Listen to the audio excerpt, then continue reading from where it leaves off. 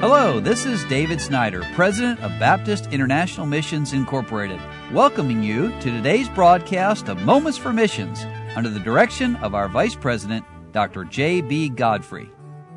Well, Thanksgiving Day is over, but I hope that Thanksgiving is not over in your life. And this week I've been sharing some thoughts from Psalm 3 about the wonderful things that God does for those people who love Him. And I hope, listener, that you do know Him as Savior, as Lord, as Creator, and as the Holy God.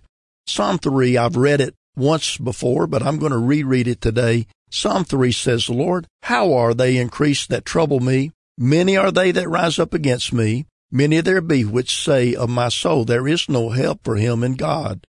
Well, the world's not for us. And people will try to discourage us. According to those two verses, people will try to do everything they can. But aren't you glad our life doesn't depend on people? Verse 3 says, But thou, O Lord, art a shield for me, my glory and the lifter up of my head. We missionaries, as we go across the world, can trust Him. He is our shield. And so can you, dear friend. Verse 4, I cried unto the Lord with my voice, and He heard me out of His holy hill. Selah. Think about that a time, because that leads us to verse 5. I laid me down and slept. I awaked. For the Lord sustained me, He takes care of me, He gives me a good night's sleep. I will not be afraid of 10,000s of people that have set themselves against me round about. Arise, O Lord, save me, O my God. For Thou hast smitten all mine enemies upon the cheekbone. Thou hast broken the teeth of the ungodly. Salvation belongeth unto the Lord. Thy blessing is upon Thy people. Selah. Well, the final truth I want to share this week, what does God do for those people who love Him? Well, I've already said that He protects us and He provides for us and He gives us a good night's sleep. But I guess the most wonderful truth in all of this is the last verses we read in Psalm 3. Salvation belongeth unto the Lord, and it is the Lord who saves us.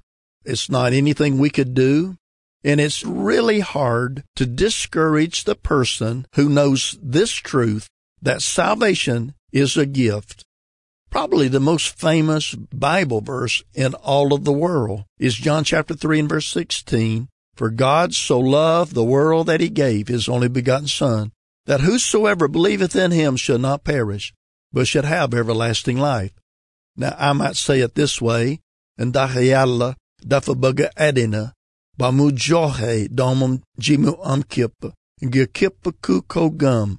Do sankumuk, wayenga amdundagudujer. And that's the same verse, John 3:16, in the Wolof language.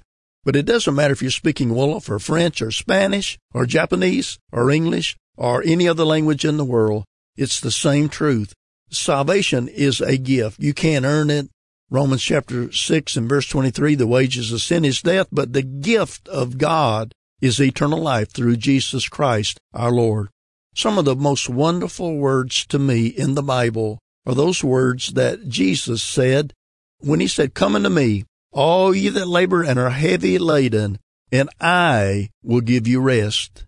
You see, when we come to Him in faith, when we trust what He did on the cross of Calvary, He said it is finished, and it is finished.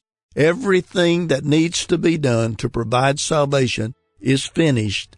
Unless, friend, you haven't accepted that gift, but you can do that today if you'll reach out your hand. Or maybe I should say reach out your heart. Trust Him. Have confidence in Him. Believe in Him. And when you put your trust in the Lord Jesus Christ and His finished work on the cross of Calvary, we can truly say, salvation belongeth unto the Lord.